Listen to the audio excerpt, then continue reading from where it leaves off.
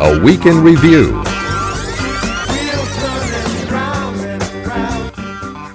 Hey, congratulations. You have made it to the end of the week on this 19th of February 2021.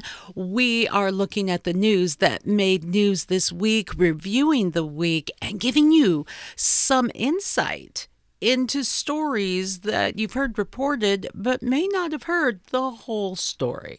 So we do it with our friend Adam Rizzieri.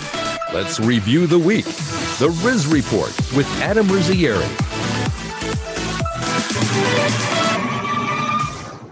We're going to have to fix Big Voice Guy's pronunciation. He's obviously very white, and so he doesn't have that, ethnic flair of pronunciation. No, we're going to be talking about whiteness today a bit because it doesn't go away in the news, and finding balance between a reasonable respect for people. We'll also be talking a little bit about my experience traveling. And I was really surprised to see a Dr. Seuss store in New Orleans, Louisiana, with all of the counseling and all of the pullback. So finding balance there, even some dialogue with a good friend on Facebook kind of points some of that out. We'll be talking about some other news stories and giving you more than what you're hearing in a lot of the reports. And we're going to do it with our friend, Adam Rizzieri. Hey, happy Friday. Hey. Happy Friday. Long time no talk. Back in Seattle. You were in Texas with my people here in the Republic of Texas for a while. Chartered over to Nolens. Vegas. How was Vegas? Vegas is really quiet. It's fairly quiet. Some things open up on the weekend, piano bars and some things, but really there's no shows. It's just the restaurants are at percentage capacity. But my favorite, I keep everyone's like, I know, Michelle, I know what your favorite thing is in Vegas. That show kept going, and that's the fountain at the Bellagio. So I sit across the street at Mon Ami Gabby. I eat French onion soup and French bread and watch the show. That's my Vegas experience. So did you sort of feel like you rented out Vegas for yourself? You're like, you know what, guys, put it on the Amex. I'm coming. Pretty much. I think a lot of people are hoping that it'll open up. In our report this week, we were talking about the Valencia being sold for $6 billion. So that's a sign, though, that they're reinvesting and they really believe that Vegas is going to open up again. Yeah, I think Americans are definitely looking for fun and normalcy and the things that, we used to look to for joy in our lives, live concerts and just events. I was one of those people who, maybe it's because I'm just a crazy Texan, but I went to the rodeo championship at the same place where the Cowboys play, AT&T Stadium, just here in the winter. I went, I wore a mask, of course, but I had a great time. Doing this at a public venue, I felt a little bit closer to normal, and now that obviously vaccines are rolling out in mass, is the permission, I think the hall pass that we get from Biden, isn't that coming for July 4th? I think we're allowed to be in public and be social. We shall see. But I did notice Texas has opened up. We see a lot of the statistics that places that are open versus places that have been closed up, the numbers tend to be about the same. So are we doing this for a reason? But I noticed, Adam, in your state, that where people have the freedom to do whatever they want, they still seem to, in establishments, wear masks, sanitize things, and people tend to make decisions that are best for their health. I mean, we're selfish by nature. And so we make those decisions based on our own circumstances. And it seems that we don't need extreme control in order to be responsible. So there you go. You don't need a rule that says, hey guys, don't lick the railing at the mall.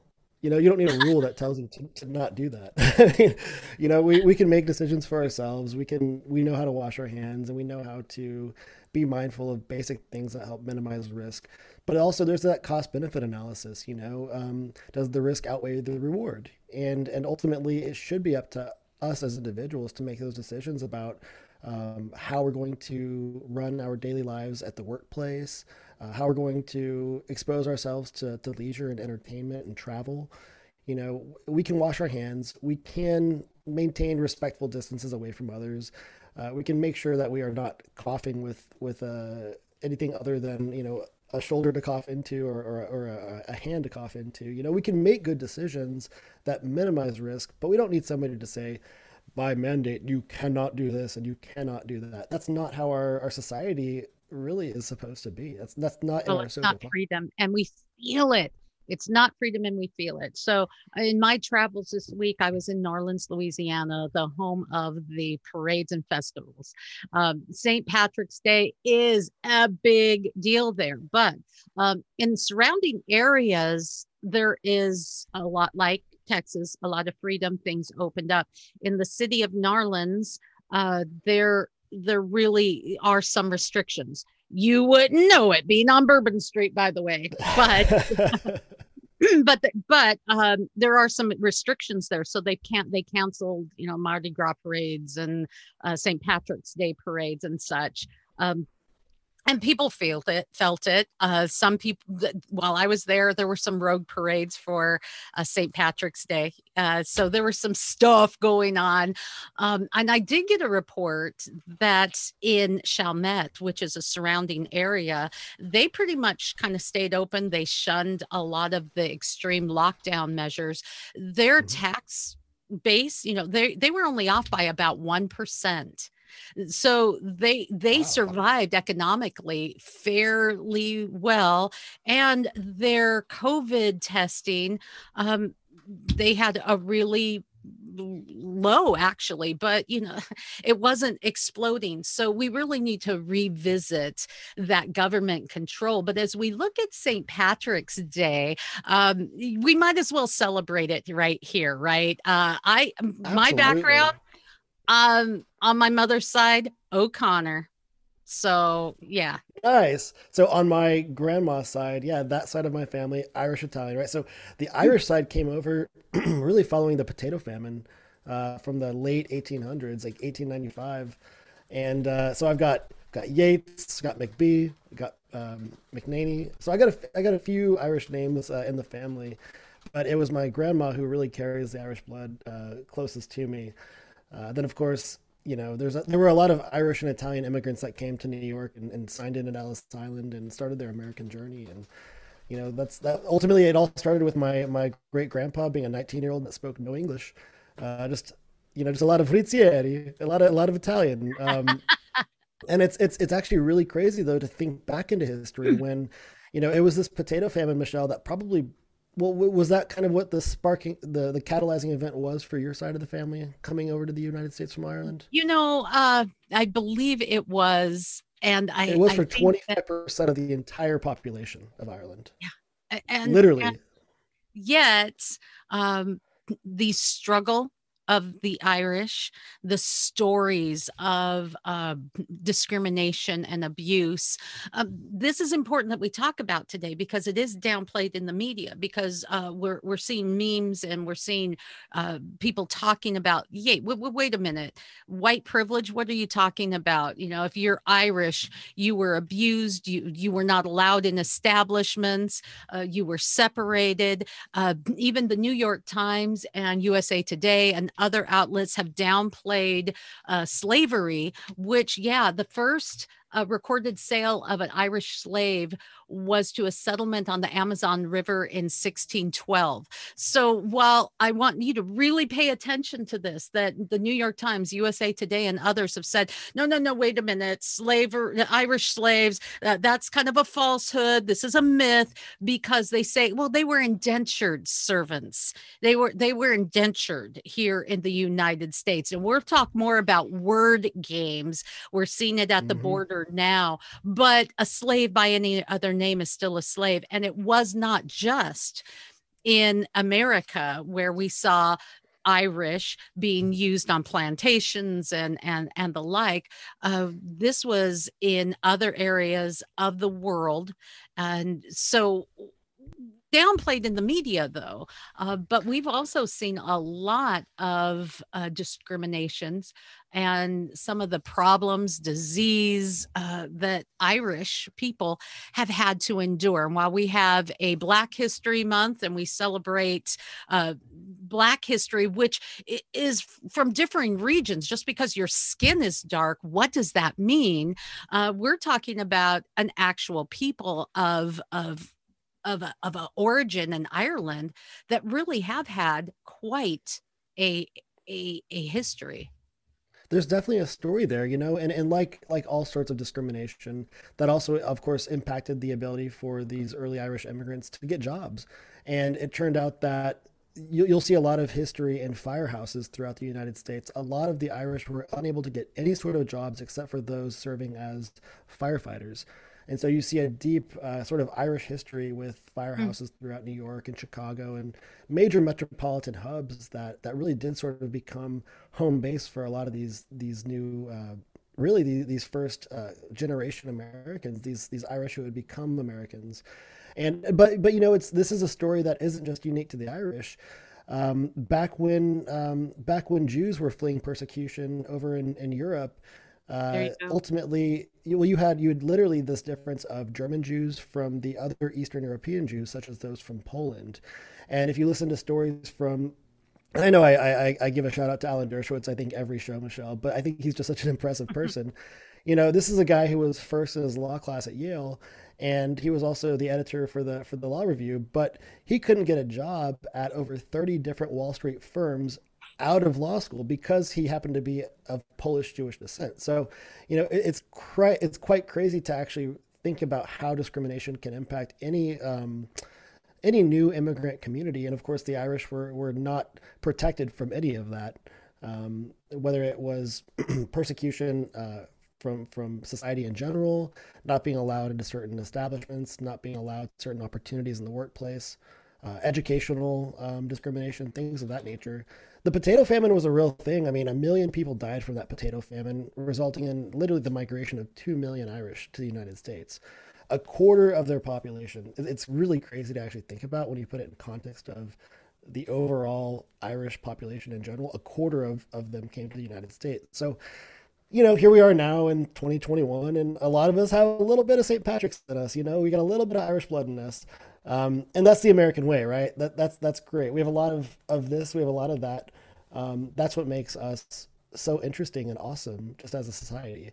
I think that we can kind of come together and look back on our history and appreciate these little nuggets of cultural value that we can kind of look back on and be thankful that we are not back in 1845 or back in 1900.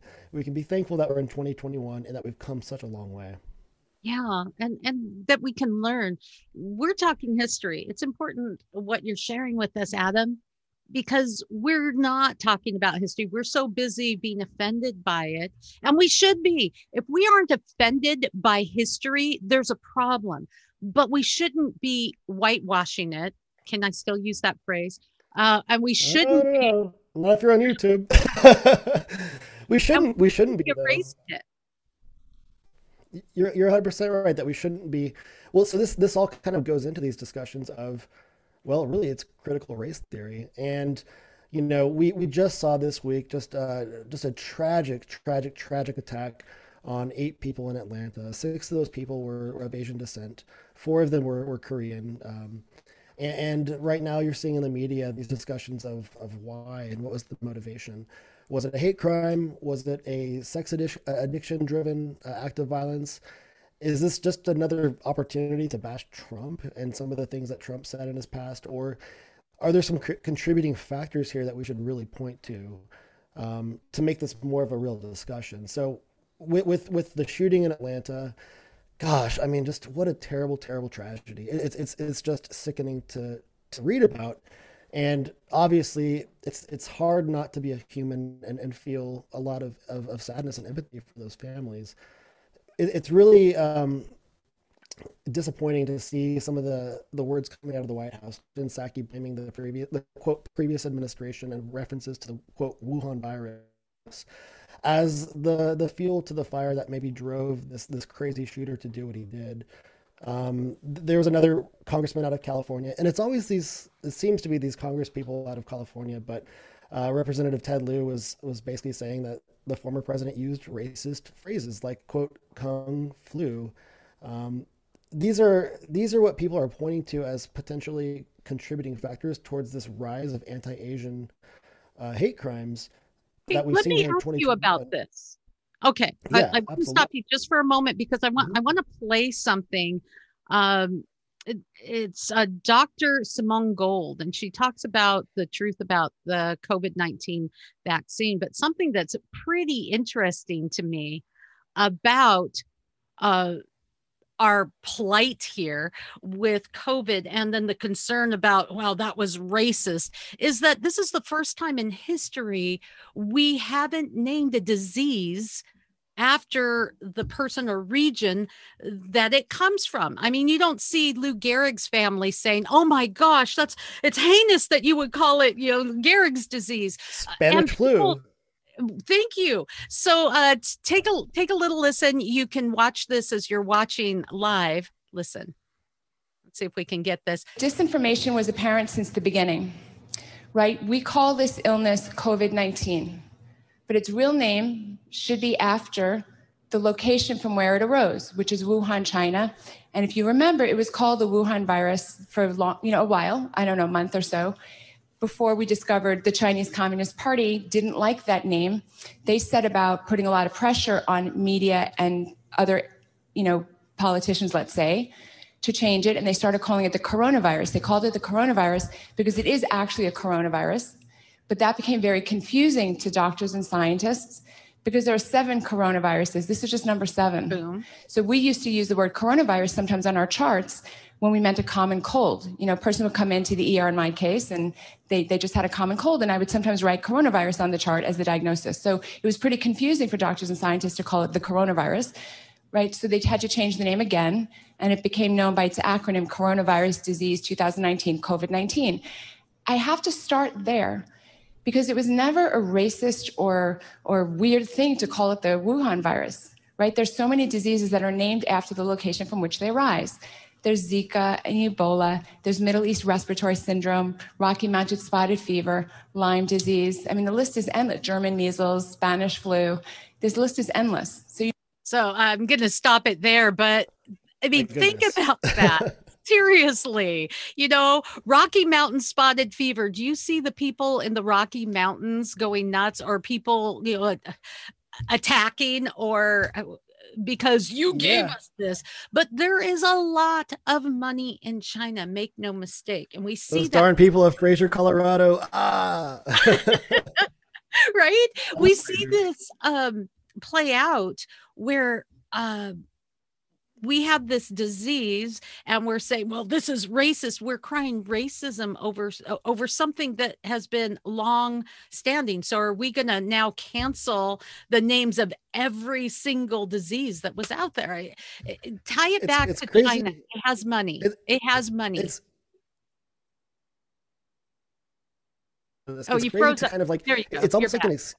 oh, it's almost like an excuse to just wash over the reality of what we're talking about here. I mean, as we've seen overall, just the world of hate crimes in the U.S. actually the instances of them go down by about I think it was 7% in 2020. The But anti-Asian specific hate crimes have gone up by yeah, 150%, and I think in almost every case they have been crimes perpetrated by a non-Asian minority group.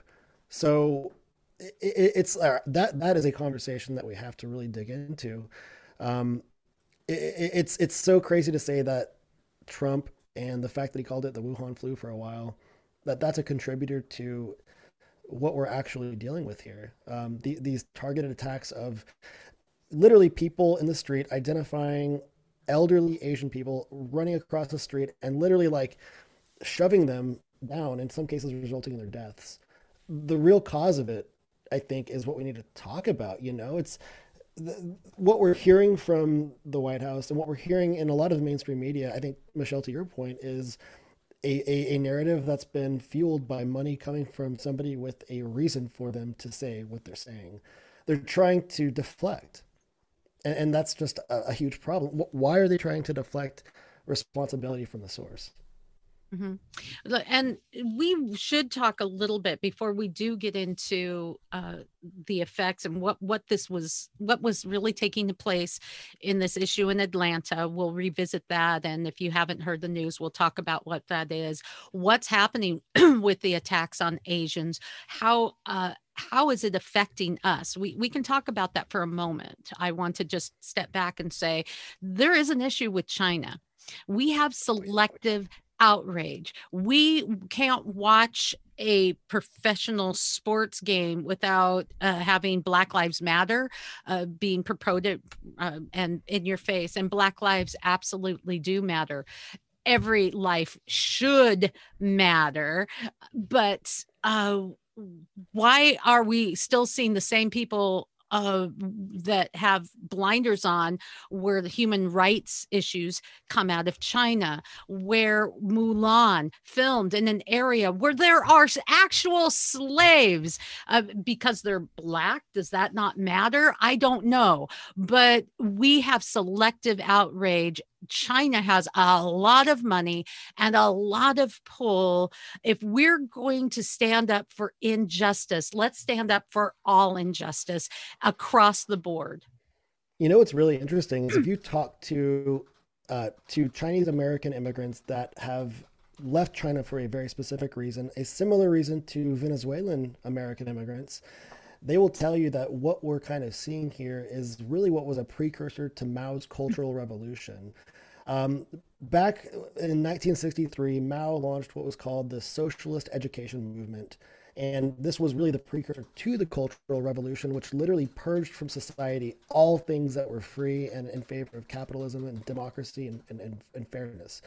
And in a nutshell, what Mao did was he set the tone for the Cultural Revolution by cleansing powerful officials and questionable loyalties. He had this crazy approach that literally took over control of newspaper articles. It took control of local governments, and basically it placed specific leaders in business and specific leaders in society into these power positions to quite literally control the narrative of a nation and to control the people. So I think if you talk to people who have left communist-controlled countries like China, they will tell you that what we're seeing here today is kind of a precursor to something that in other societies has been just terribly, terribly damaging. So those are great sources of primary information, those people. This is something that I was researching, is some of the effects on propaganda. And that's a lot of what happens when you no longer have accurate reporting. You have spin doctoring. You report one side, you silence a voice. And I have, for the first time, after one of our reports, I had posted some news supporting what you and I are talking about. And I'm telling you, anything that goes against the general narrative, Facebook will take down, TikTok will cancel.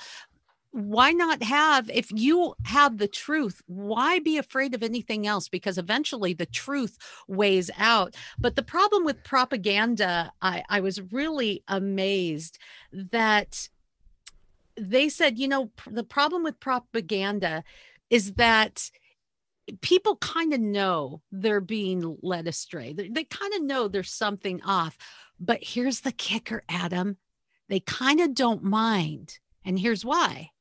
Because it's telling you something you want to believe. It's telling you something maybe that feels good. It's telling you something that you want to be true. You kind of like it.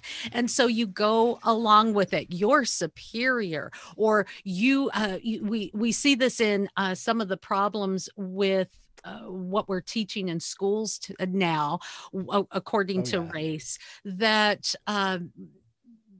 we're the white saviors. And so because these poor people are inferior, we have to save them. It makes us feel good. We're not seeing that we're really being supremacists. it's Oh, it's kind of scary to nuts. think about. It's scary to think about that people would hear some of these messages and think that way, but you're so right. Well, it's You're what so right. critical race theory is all about. Well, and that's I think what a lot of people are sort of pointing to potentially as um, in some ways they're saying it's sort of the result of or part of this greater effort to indoctrinate. It drives really the polarization of ideas, and it literally minimizes the diversity of thought that we have. Critical race theory has actually been pointed to. There's a group in China, sorry, there's a group in New York called the Chinese American Citizens Alliance, and it's basically this group of people that um, know what communism is. They are a group of people that are very educated on how the Chinese Communist Party operates, and they literally point to critical race theory as potentially the most racist thing out there, and how it's so predominantly entered workplaces and educational institutions, really under the guise of being anti-racist, when in fact it's racist as it gets. It's repressive, it's discriminatory, it's divisive. It teaches people to really focus on differences, like why are we different, instead of looking to the teachings of Martin Luther King about how we can be brothers and sisters and how we can unite. It focuses on dividing people, and it also indoctrinates from a really really early age, and that's kind of part of the game, right? You have to indoctrinate and sort of drill in this theory of CRT to children to get them to kind of grow up thinking and believing this sort of stuff. And so we're seeing school systems now starting to do this, but not in Florida. Governor DeSantis is all over this, and he knows how dangerous CRT is. He knows how unproven this is. This is really kind of communist indoctrination 101. It's part of their playbook, and it does nothing good for anyone.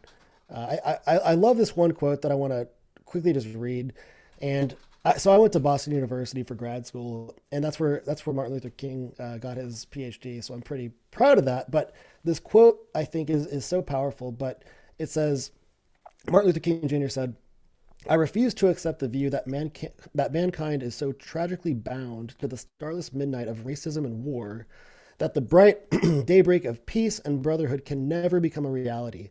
I believe that unarmed truth and unconditional love will have the final work."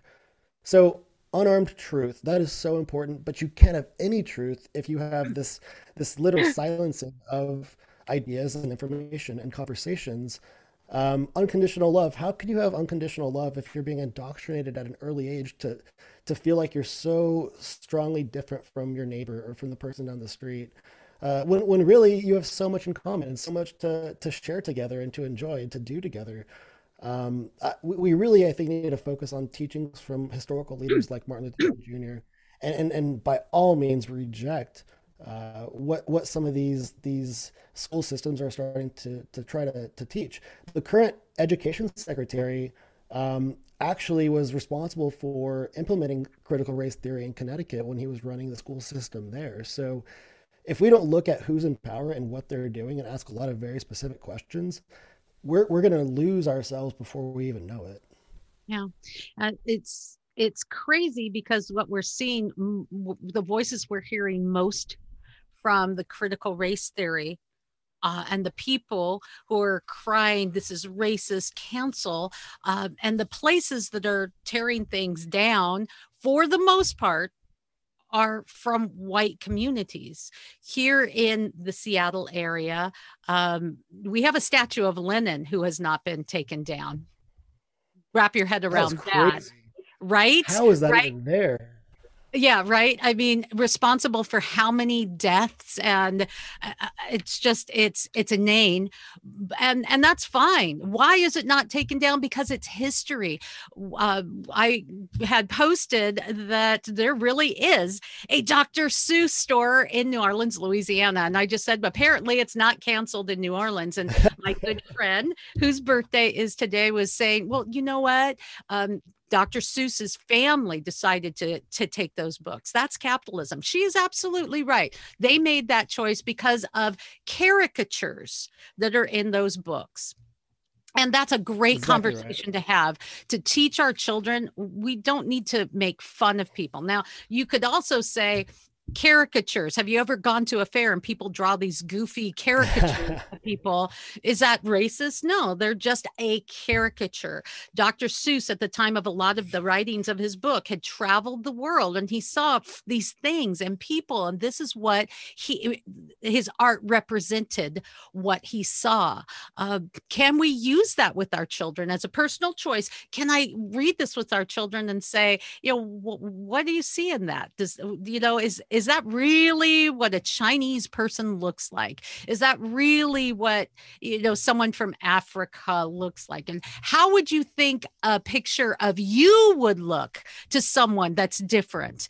But how are we the same? Can we use that as a learning moment instead of a panic, cancel it all out? I also pointed out that it wasn't just a capitalist move, that it's also many school districts that say, yeah, no more this Dr. Seuss book, that Dr. Seuss book. And I may have offended her because her response was, I'm sorry you have so many problems with school districts. And I don't. I have a problem with not being able to talk about it without being offended.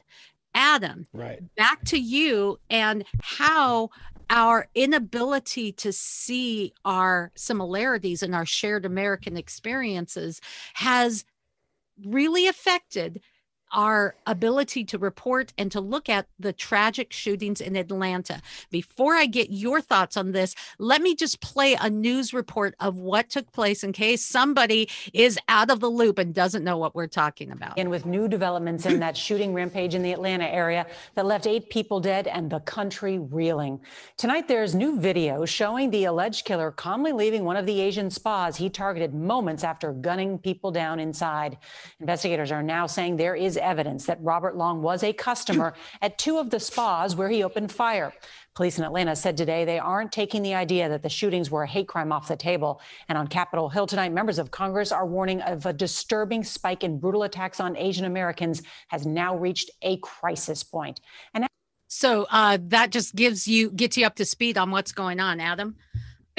Yeah, I mean, the obvious response, first of all, is just that shooter is just what a piece of garbage.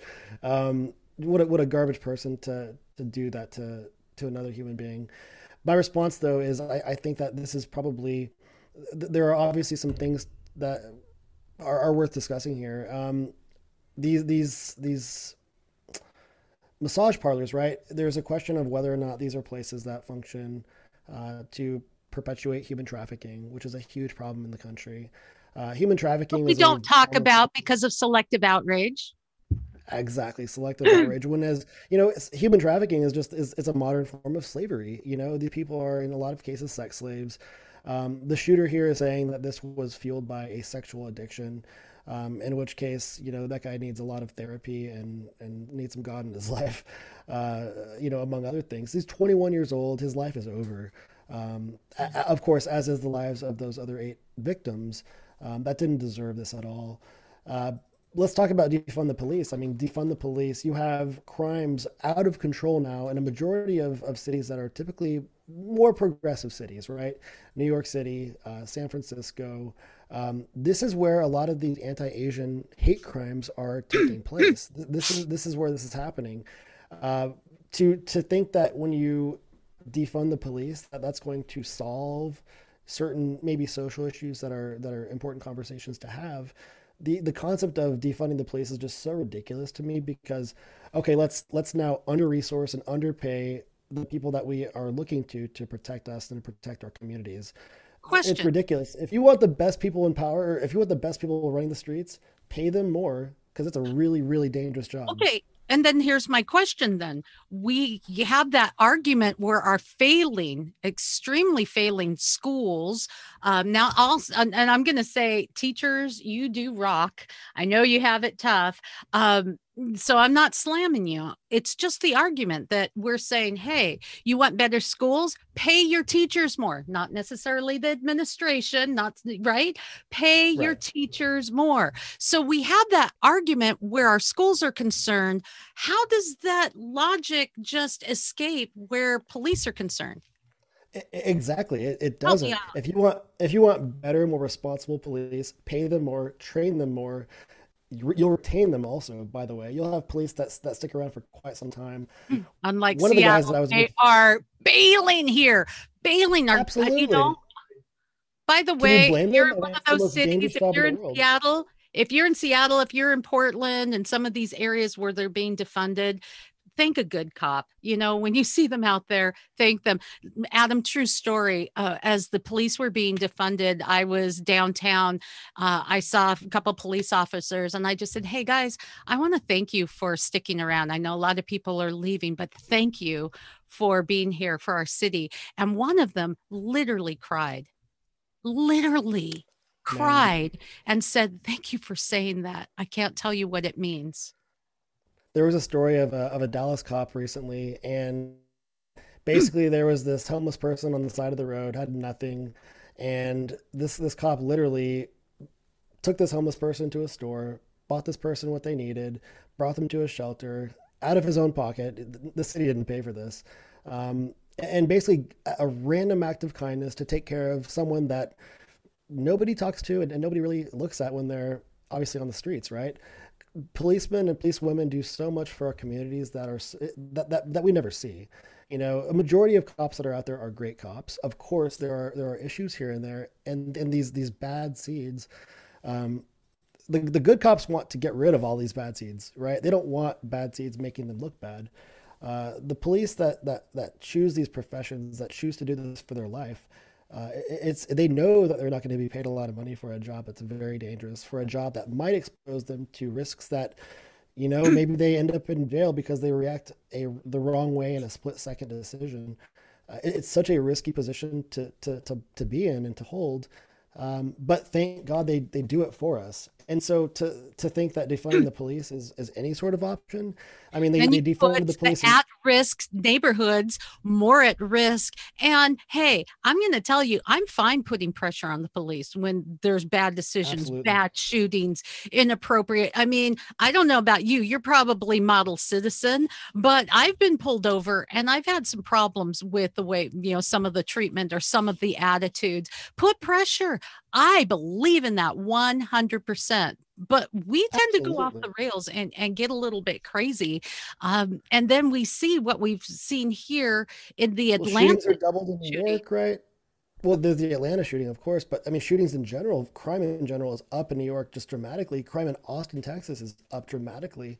This entire concept about under-resourcing and underpaying the cops, I think that's going to do anything good? No way. I love what Chief Brown did back when he was in Dallas. He's in Chicago now, but he really wanted to make police sort of a part of the community, not as a police sort of presence, but as a friend and as a resource.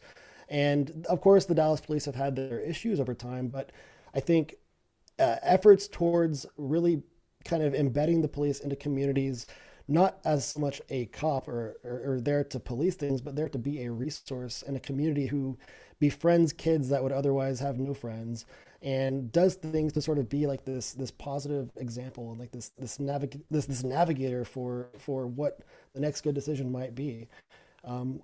I think that's probably a better solution towards some of those at-risk communities that otherwise don't have anybody that cares about them. I mean, getting cops to patrol the neighborhoods that they grew up in, I think there's so much to be said for that also. But when you defund the cops and you cut their staff, I mean, they work so many crazy hours, how are they going to be able to make split-second decisions when they've been up for 3 days on patrol? Wow. Yeah. And let me ask you something.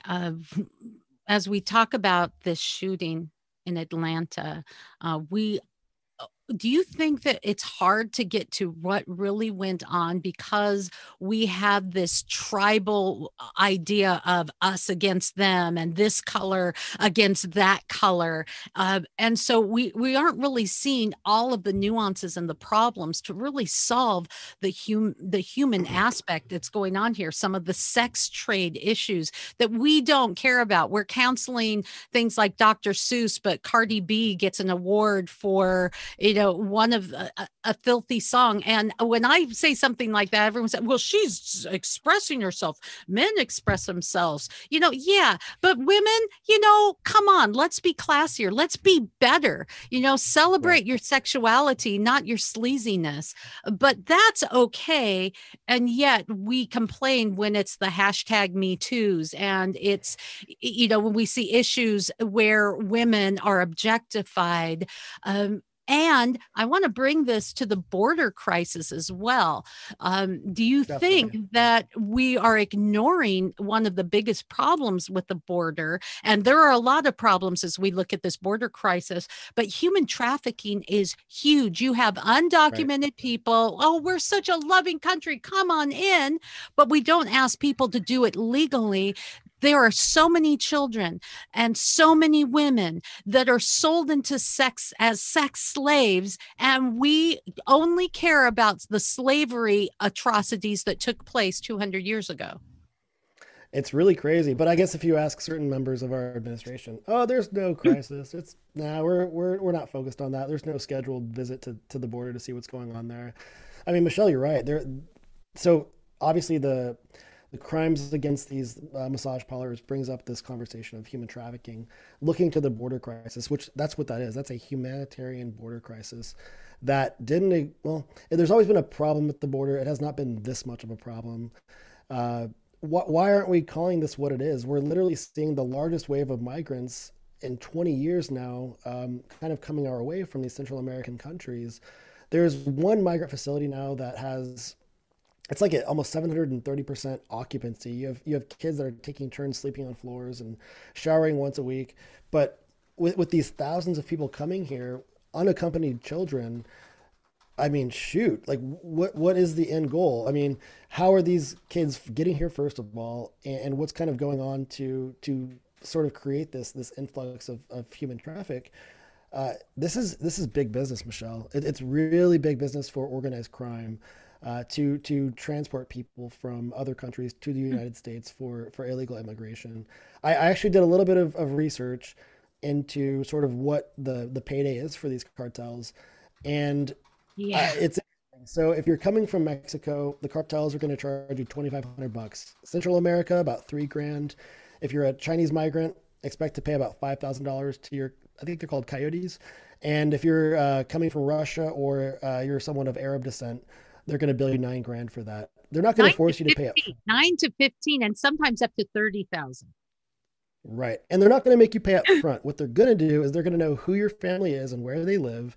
And they're going to know that, they're going to make sure you understand that if you don't pay them the money that is owed to them, they're going to go after your family.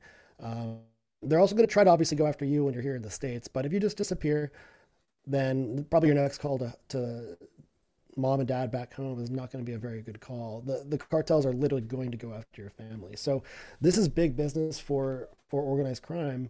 And in a lot of ways, when Biden sort of made some quick changes to border policy, there was a lot of communication that kind of spread throughout Central America saying, all right, guys, borders open, come on right now. It's a huge problem. It's a huge problem. How many right now, crossings were there in February? This literally 100,000 crossings were in February, which is basically 4 times higher than all but 4 months during Trump's 4 years in office. 100,000 people in February. That's crazy to even think about. And really, it's interesting too, because when you look at what we're hearing from our leaders, we're saying, you know what? Kids, come on. If you come here, it's fine. We're going to take care of you, this and that. You're hearing all these kind of rosy pictures being painted by our leaders in office. But what you're not hearing anything about is what the Biden administration is telling the Mexican government to do. The Mexican government right now is basically working to kind of do the dirty work that our administration doesn't want you to hear about. They're actually going to have their armed police forces, their National Guard, start to put a serious, I don't know, I guess a cork in the neck, right? They're trying to literally stop the flow of migrants coming through Mexico. And that's great. Thank you, Mexico. I mean, that's fabulous that someone's doing something, but what culpability do we have when we say just come on in? And Right. we don't want to call it illegal because people aren't illegal, no, but the practice is. And that practice that you're championing, that practice that you're saying we just want to be loving these poor people, is causing many children to die and many children to be enslaved and women to be enslaved. And we don't care because we don't know who they are. We don't know where they came from. We don't know how they're being used. And on top of it, their money, instead of coming to our government and having a free way or a very inexpensive way to legal citizenship or to inhabit the United States, their money is funding the drug problem that is causing the homelessness on our streets. It's causing the mental health issues and causing cities like my beautiful city of Seattle to look like a third world nation. That's the result of your unfounded love, where our caring turns to cruelty, Adam. We absolutely Preaching need to done. provide Go ahead. You're so right on, Michelle. I mean, there absolutely has to be a pathway to citizenship. I mean, I wouldn't be here if there wasn't one. I would be either in We were talking Italy about or Ireland or I mean, we wouldn't be here. And immigration is what makes our country such a great country. But there's a right way to do it and there's a wrong way to do it. And this way is the cartel's way, and it's not okay. There's a community, or there's a story that people don't really talk about that much, and it's how this impacts actual Americans. Most of them of Mexican or Hispanic descent, living in Texas border towns, people that have literally been running ranches for probably going back to when Texas was part of Mexico or Spain. I mean, people that have lived on this land for decades, if not more than hundreds of years. But these people are living in fear now. These are American citizens living in fear because the cartels are running these smuggling operations, obviously from one side of the border being Mexico, crossing the border, and then all of a sudden they find themselves on private property on somebody's ranch. It's a farmer, it's a rancher. I've actually been lucky enough to go and spend some time at some of these ranches. And as you walk around the border of the ranch, and it's a very routine thing as a rancher to, you get in your four-wheeler and you drive the line of your property to check the quality of your fencing to make sure that, you're not going to have any deer or cows wandering off, because that could be a problem if they're on the highway, right? So as you're kind of driving your property line, you'll start to see that there's all sorts of fencing that's been manipulated, right? You'll have people cut your fencing. You'll have people literally fold your fencing down so that human traffic can literally walk over it or under it. And every now and then you'll see things left behind, right? In respect of things recently, you'll see wristbands left behind because that's what the smugglers use to sort of register people. The red bands means one cartel, the yellow bands is a different one. And they use that literally with serial numbers because every person that they're trafficking is registered. Now, if you happen to be we can't even do that. We literally, like, they're very organized, but I guess that's why they call them organized crime, right? It's big business and those guys know how to make that money. But as a property owner, as a Texan, as an American, you live in fear because if you happen to be someone who's known to report sightings of crossings to Border Patrol, if you happen to see certain types of activity taking place, retaliatory violence takes place, unfortunately, more often than not. So there are people that patrol their land with little helicopters, people that have lots of land, right? And they'll see things. You'll see mysterious sacks full of stuff, drugs, money, or nothing at all. Sometimes it's just trash left from the people who are moving from point A to point B. But there's a general fear of, what if I report what I'm seeing to the authorities? There are groups of citizens who live fearlessly, who carry guns with them and form alliances, and kind of like these private citizen militia groups that try to work with the government to solve this problem. But Michelle, I mean, I can't imagine living that way. Those are very, very brave people who live on these border towns. All they're trying to do is just live life, pursue happiness, make a buck or two, and pass on some knowledge to the next generation. They're not trying to be people who literally have to live in fear that, when I go to my fields to tend my crop, why should I have to wear a bulletproof vest to do that? Yeah. Yeah. That's But the we real don't story. think about that as we're sitting here in prosperity in, in Seattle, in LA, in New York. We're not thinking about that. And, this is a big passion of mine is the human trafficking. I cannot even, if you have children, you think about that when you think of a 3 or 5 year old that is being trafficked for sex. That is their life. They become subhuman. We are contributing to that. But again, Hmm. selective outrage, because we can take down news stories that don't fit with a vaccine narrative or mask wearing narrative. But there are some issues that those same social media outlets have with pornography and trafficking. What the heck? It's crazy. I mean, it's crazy. It's just kind of another example of do as I say, not as I do in some cases. I mean, we literally see just all this terrible, terrible content on Twitter and Facebook, and we know it. We know it's there. The same stuff that exists on these big platforms. Let's just remind ourselves that it was this type of content that basically big tech colluded around to take out Parler. You remember that up and Yeah. coming competitor to Twitter, right? So literally, you have Twitter kind of citing Section 230, which is that part of the FCC Communications Act that basically says, "Hey, listen, big tech, if you guys have really bad stuff on your platform that was posted by third-party users, you are legally immune to repercussions from that type of awful content. If your drunk uncle is on Twitter saying terrible things and spewing hate speech and defamatory content, that's on him, not on you." Now, interestingly enough, it's kind of these. It goes back to inconsistency around how this is policed, right? So with Facebook and Instagram, there were over 21 million child sex abuse images posted to their platforms in 2020. That is insane. Facebook literally had 35 times more reports of child sex related content than Google in 2020. This is stuff that Amazon, Google, and Apple referred to when they were basically trying to say, "Hey, you know what, Parler, we're going to shut you down." It's really kind of crazy to me to see how big tech continues to use Section 230 to their advantage when it's advantageous to them, but they continue to be inconsistent in how they choose who to censor and who to not censor. We can all agree that this kind of content is awful in every case.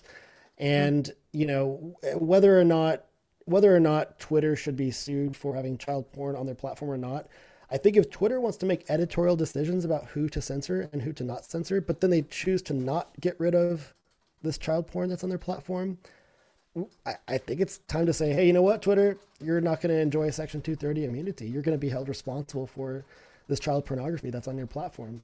If you can make the decision to silence Trump from your platform because you don't like what he's saying, well, why didn't you make the decision to delete this child pornography from your platform as well?" That's a very, very good question. Where something is illegal, that's a really good sign. You need to take it down. Where it falls under free speech, that's where freedom reigns. What should media and social platforms look like? It should look like a free exchange of ideas, things that you don't like. That's part of freedom of speech. You're not going to like everything, even some things that may be spinned. But if you have enough information out there, you find the truth. It reasons out. But it goes back to the propaganda thing that I was mentioning before. It's not about hearing what's really happening. It's about titillating the senses. And this is kind of what I like to hear. And so you can feed me as much propaganda as you like. And as you mentioned, that's the beginning of a loss of freedom and a big, bad road to death, destruction, hate, and even war. It Without happens. question. You're so right on. It's kind of the end of it. It's the end of it. The end of diversity is the end of everything that's important and great here. Obviously, conversations are a part of that, right? So it's actually interesting, Michelle. So there have been a lot of independent news sources, and I know you were you were canceled. One of your posts was canceled recently, or I guess it was a news link that you shared, right? And I'm in the cancel club. you're in the cancel club. Congratulations. It's almost like a badge of honor, in some respect these days, because it's like, oh, well, she must have been telling the truth. She got canceled for it. But there's been a lot of, obviously publications that have been complaining for years to the regulators about, oh man, Facebook is blocking this and it's blocking that. From a business perspective, they're blocking clicks to my site that I need to sell advertising dollars and to generate revenue for the business. News organizations make money on great content that attracts attention, getting that attention, serving an advertisement during the actual sharing of content. Cha-ching, that's one source of revenue, plus subscriptions, and then of course sponsored content and partnerships, right? That's the traditional way that news publications make money. So when those news publishers happen to, I don't know, be victim to a change in Facebook or Google's algorithm that stops the clicks from going to their website, it hinders their ability to make money, right? So Australia is trying to solve that, but it's totally not doing it. They're really missing the mark. Basically, what Australia did was, in an effort to curb the power and the dominance of big tech, they're really the first mover on passing this law that makes Google search and the Facebook news feed now pay for content that's going to be featured on their platform. So if you're a publisher, if I'm, My Michelle Live, and I'm a news publisher and I'm trying to get my news article on to Google search or in the Facebook news feed, I would have had to have a pre-negotiated agreement in place with these platforms that says, just by having this content on the site, I will get paid X amount of dollars just for it being there. So that's cool in one respect, because you're like, okay, well, I don't need to click to my content to get paid for it. All I have to do is just create it. So it sounds all fun and great, but this also now means that Google and Facebook and big tech can make not only decisions with their algorithm that might impact your ability to get attention to your content, but they could just choose to not have an agreement with you and to just not have something in place that ensures that you are able to access their users with your news information. So well, that's why Parler was a good idea, because you just allow ideas. If something continues to be weird and false, it's going to be weird and false, and people are going to really start to recognize it, point it out, call it out, and say, wait a minute. You have that ability to have freedom, and it all kind of weighs out. Like we started this conversation, Adam, with the mask issue with places like Texas. You open it up and you give freedom, people gravitate to what really can work for them and what makes people feel safe, what is good business. We gravitate, it kind of evens out a bit. Yeah, it does even out, as long as it's allowed to even out. I mean, you have to be able to get the content on there in the first place. And right now, what what Australia is trying to do with their new legislation basically makes it such that if you're not on this cool kid list of approved publishers, your content's not even there. So as we see kind of communications move over towards the United States, as we look at Australia as this guinea pig, it's important that we reject the idea of letting big tech outlets choose who is defined as a news source and who is not defined as a news source, because that will literally shrink the market and kill our ability to have that diversity of information and content.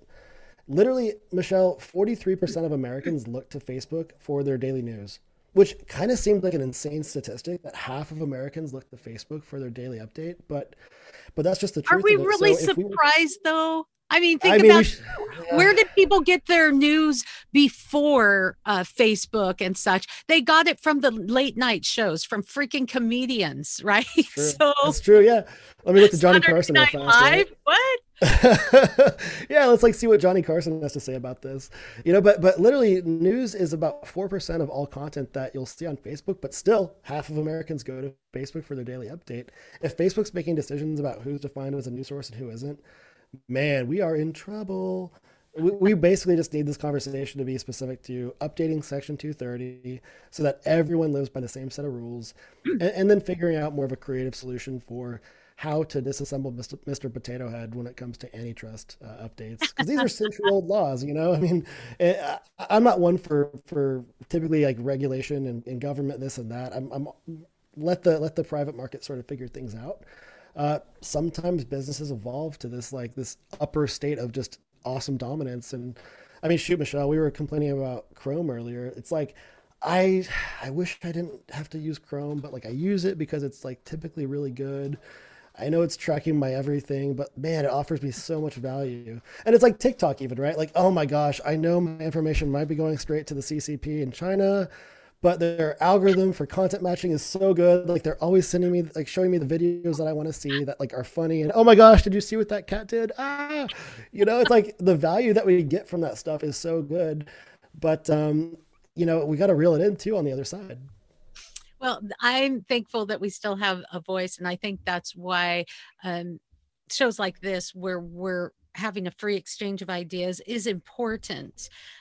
You keep hearing something, and that's what the nature of propaganda. And then you say, oh, that must be true because these people say it, these people say it, these people say it. But sooner or later, sometimes the light comes on and you're going, wait a minute, there is more to the story. And that's the hope of our nation. Adam, I'm going to give you the final word. Awesome. You know, the United States, we have a strictly limited federal government, and that's what makes us great. We have a robust Bill of Rights. We are all about minority rights. Majority rule, you know, we have freedom of speech. We have civil liberties. We are allowed to ask questions of our government, and we should. The federal government today has been limiting political speech. It's been limiting our diversity of thought. And really, as we see, you know, crime sort of escalate, as we see crimes, really violence being directed towards minority communities, such as the anti-Asian crimes that we've seen, we have to ask ourselves a lot of questions about why, and don't take the first answer that we see. Look to primary data. Let's talk to those who are really our first generation Americans, because they're here for a very specific reason in a lot of cases, and that's why immigrants are so important to our country.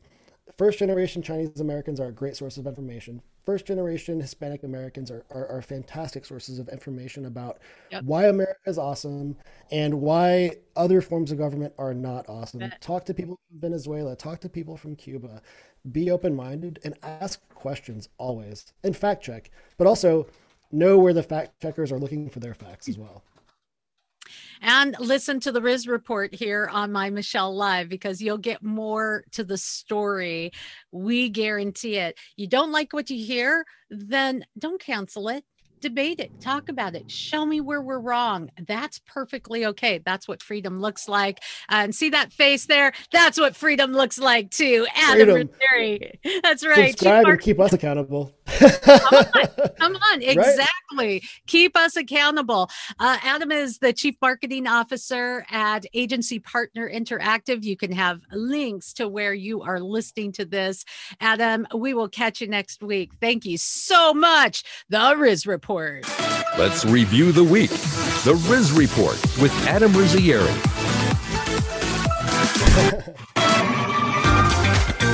Thanks for hanging out with us. We will catch you next time. Have a great week. For more fun, go to mymichellelive.com.